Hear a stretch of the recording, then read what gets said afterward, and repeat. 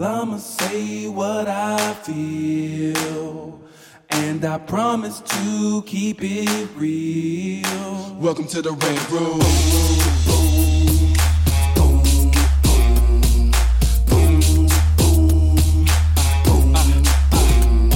So you wanna be a rider, well you gotta be a rider till your fears are diminishing, the doubts are behind ya.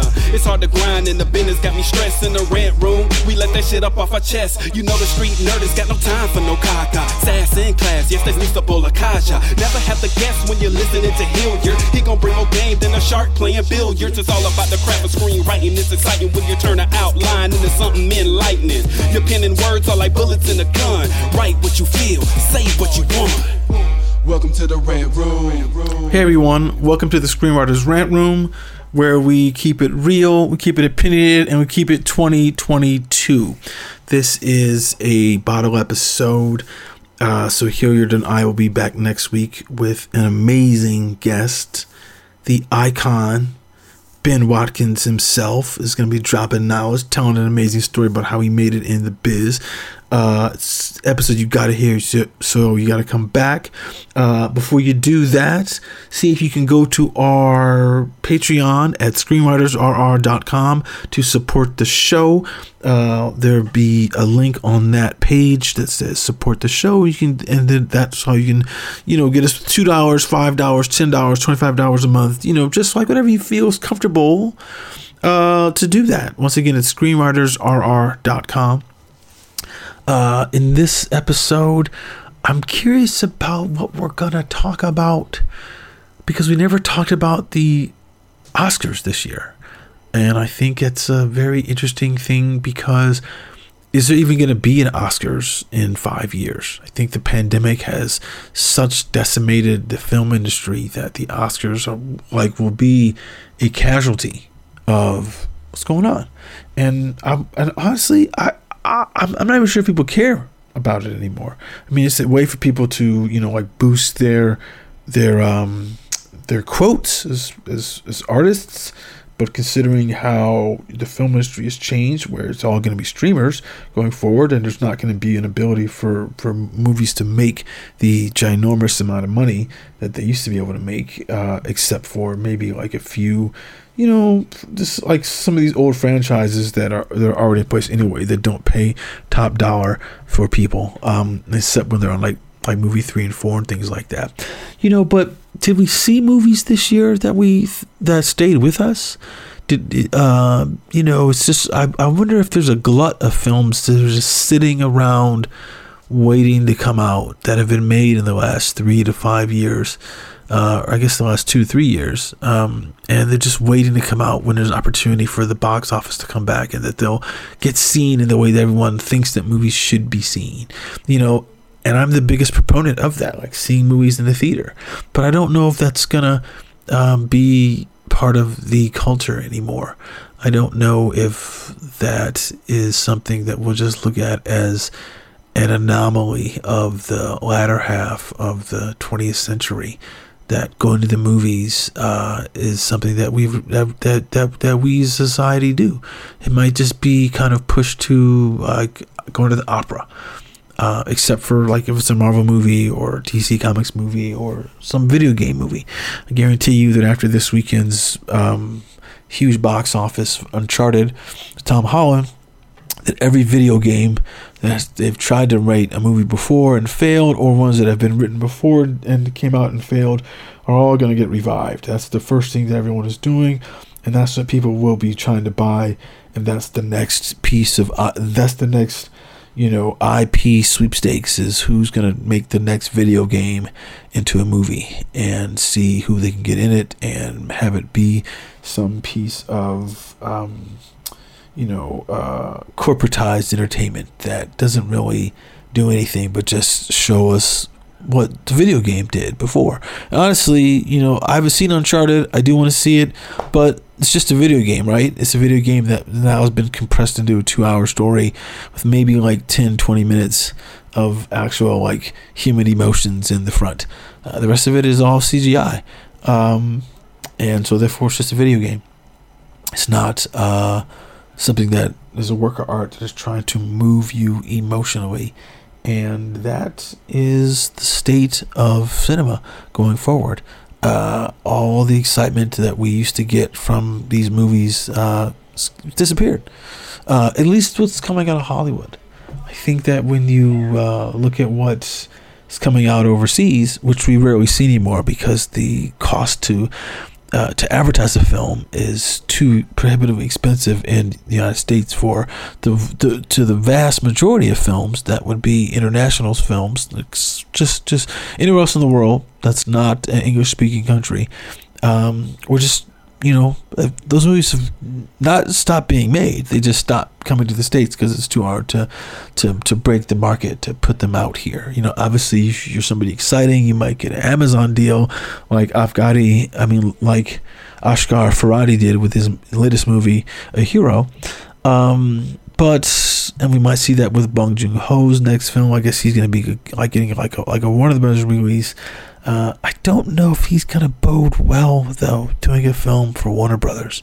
There's just too many stories about great foreign directors come to Hollywood and get their asses handed to them. So we'll see what happens. We'll see what happens. But I don't have high hopes for Bong Joon-ho's his Hollywood film. I mean, you can ask John Woo what it's like to be a superstar in your home country and then come up to Hollywood and see what happens to you. But so that's something that I think we have to look at, is that, what is the cultural relevance of cinema now that the movies that people could kind of go after, these prestige films, these quote-unquote award season films, those don't have any value at all anymore because there's not really going to be any award show to get people excited about. It's just 2 years in a row that there's been no award shows, and more importantly, there's been no films that have come out that have been trying to garner people's attention, to be exciting and thrilling and have a strong point of view from the filmmaker. I think that is just the handicap of the culture at the moment. I think everyone is certainly afraid of being canceled. Certainly afraid of being canceled by the left. Certainly being afraid of, essentially becoming like Salman Rushdie. He wrote that book, Satanic Verses, in the late 80s, 87, I think it was, 87, 88. And then the Ayatollah Khomeini said, you had no right to do that. We're going to have to put a death warrant, on you. And he went into hiding for about a decade. But that was from a reactionary Islamic fundamentalist cleric put that death warrant out on Salman Rushdie. But now that same kind of intolerance toward, transgressive ideas is being leveled at pretty much everyone who's trying to make art with a strong point of view. And whether you're being told by the People's Republic not to make certain things appear in your movie, or you're just afraid that if you do something that there's some group that's going to get a mouth off on Twitter and try to shut you down. It's that's kind of a weird place to be in, considering that it's the left that is the most intolerant. The left that is the progenitors of Oceania, which is a reference to 1984, if you know the book. And we're all subject to being Winston, and we're running around afraid because we're increasingly in a the income inequality in Western society is so pronounced, so stark. And then if you are trying to make it as an artist, you're going to spend years doing that and not really be good at much else. You're not going to have the resume to do much else. So if you get canceled, you might end up homeless. It's pretty wild. Pretty wild what's happening with, the intolerance about who can tell what story, and who part of what demographic has the opportunity to tell what. If you try to do it, are you going to get shut down? Are you going to get, told you can't work anymore? Are you going to be put in that position? And I think that drives, fear drives everything in entertainment. Fear drives everything. It drives the best type of movies that make the most money, horror films right now, and it drives like everyone's behavior. And I curious to see how that just continues to play out in what we see content wise. Just and who's gonna be able to, who has the shield to protect themselves from from the social media mobs. It's not something what I think a lot of people had thought about, and I don't know a lot of people are thinking about it. They see when these people make these stupid statements, something with like Evangeline Lilly's talking about how she's an anti-vaxxer and supporting the Canadian truckers, and people are like trying to cancel her for having her point of view, as if to say you can't have a different point of view. I'm not agreeing with her or disagreeing with her. I'm just shocked that people are trying to shut her down because she has a different point of view. And everyone is talking about, well, she's saying anti-vax. I mean, I don't even know what the vaccine is helping people with. They say it's helping people with stuff, but I had gone to Costa Rica, and to come back in the country, I had to have like a negative COVID test being proved, despite the fact that I had both vaccines. I had the vaccine, 2 shots from the Pfizer, and then I had the booster shot. So I was supposed to be following like all the guidelines on wearing my mask, all this kind of stuff, and it's the American government that's like, you can't get through immigration. So it's kind of like, do we even really know what's up with the vaccine? We're supposed to trust the science and what people say, but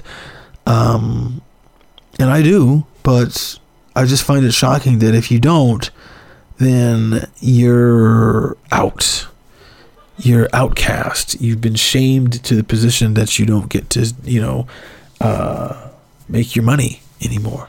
Now, granted, maybe the mistake is you're opening your mouth, and you should open your mouth if you are, if you make your livelihood from the public. But doesn't that sound like the People's Republic again?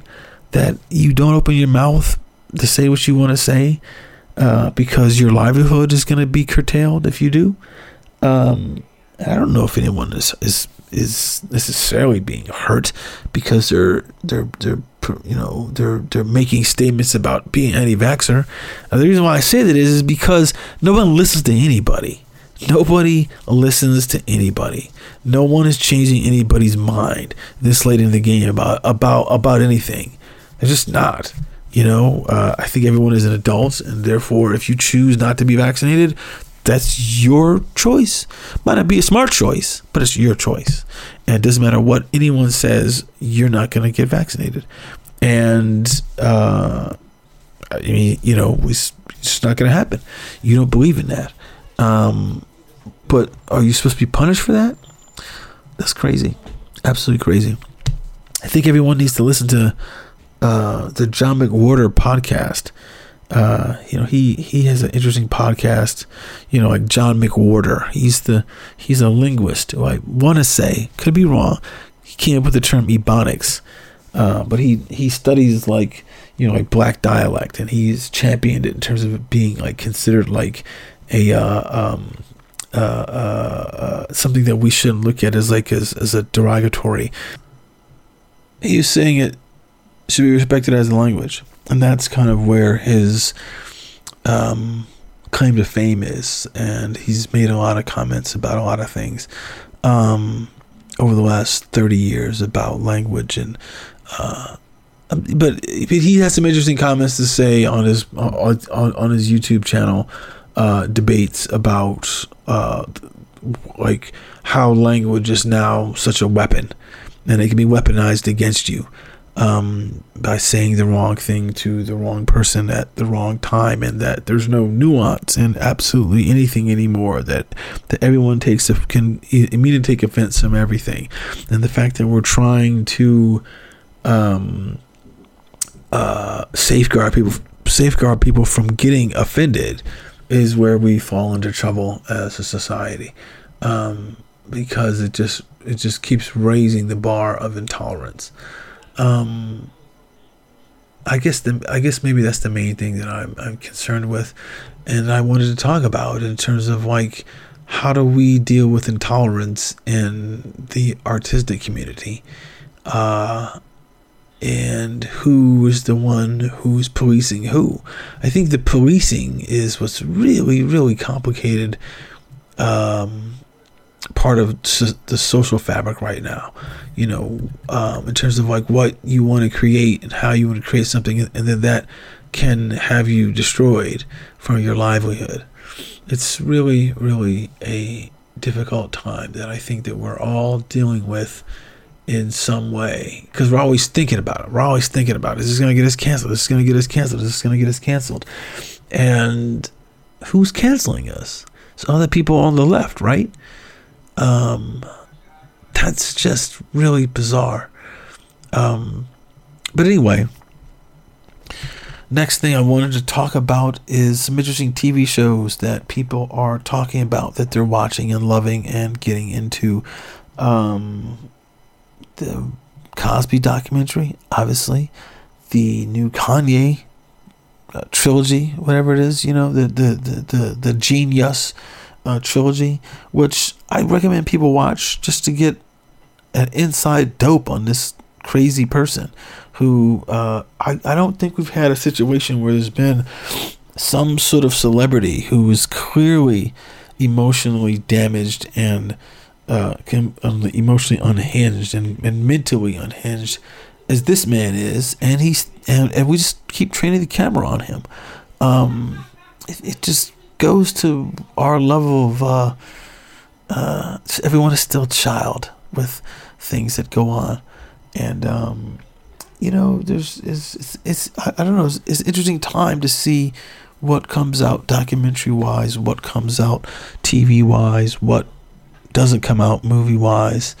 It was an interesting article in the New Yorker about the death of the sex scene, and that unless you're doing something like Euphoria where you're showing a lot of dicks on screen, is there even like value to sex scenes anymore?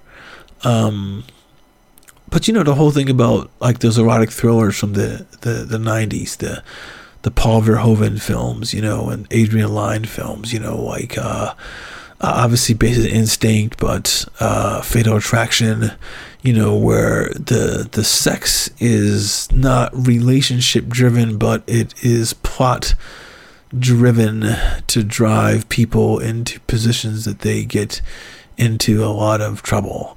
And just the titillation you used to get out of that. And obviously we have porn right now porn is on our phone. So if we want like any kind of titillation, then that's just right there for us. But I don't even know if you are able to do sex scenes with like any kind of real value to them anymore. Again, you risk having people getting upset that they're being photographed and potentially exploited on screen. And if you do that wrong, then you're going to get canceled. And doesn't matter if you're a man doing it or if you're a woman doing it.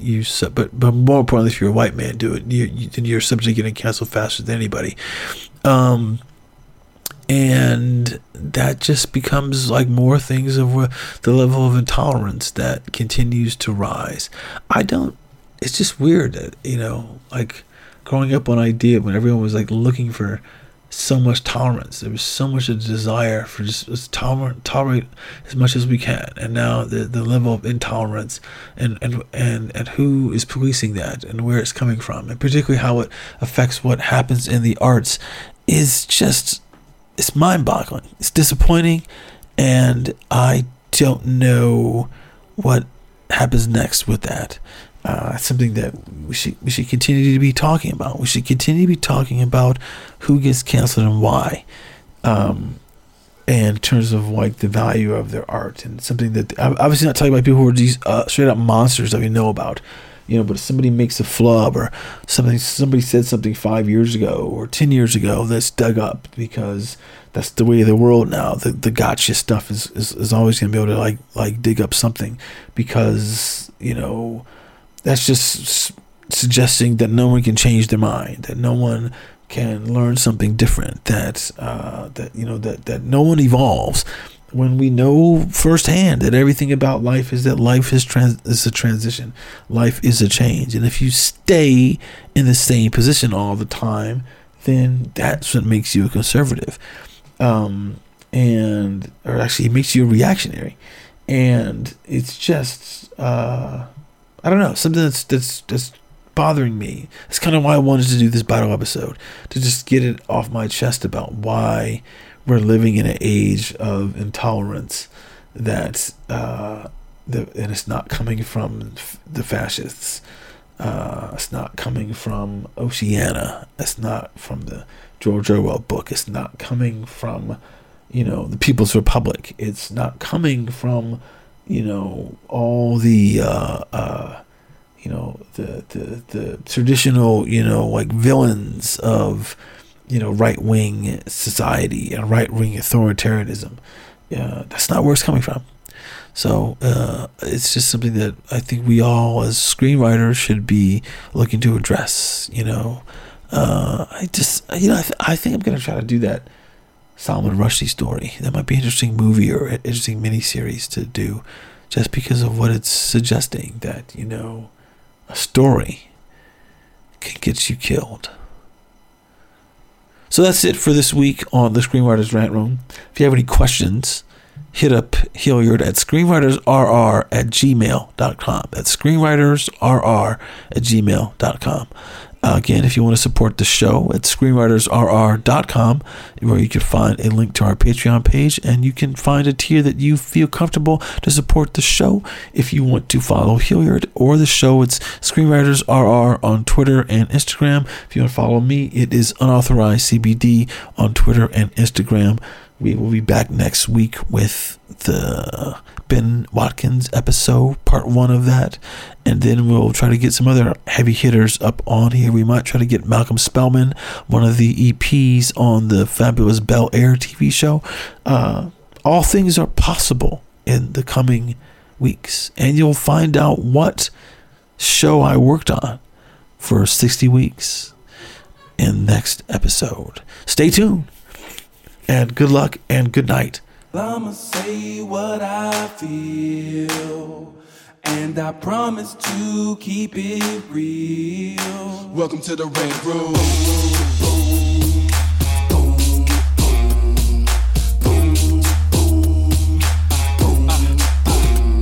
So you wanna be a rider, well you gotta be a rider, till your fears are diminishing, the doubts are behind ya. It's hard to grind and the business got me stressed. In the Rant Room, we let that shit up off our chest. You know the street nerd has got no time for no caca. Sass in class, yes, that's Mr. Bolakaja. Never have to guess when you're listening to Hilliard. He gon' bring more game than a shark playing billiards. It's all about the craft of screenwriting. It's exciting when you turn an outline into something enlightening. Your pen and words are like bullets in a gun. Write what you feel, say what you want.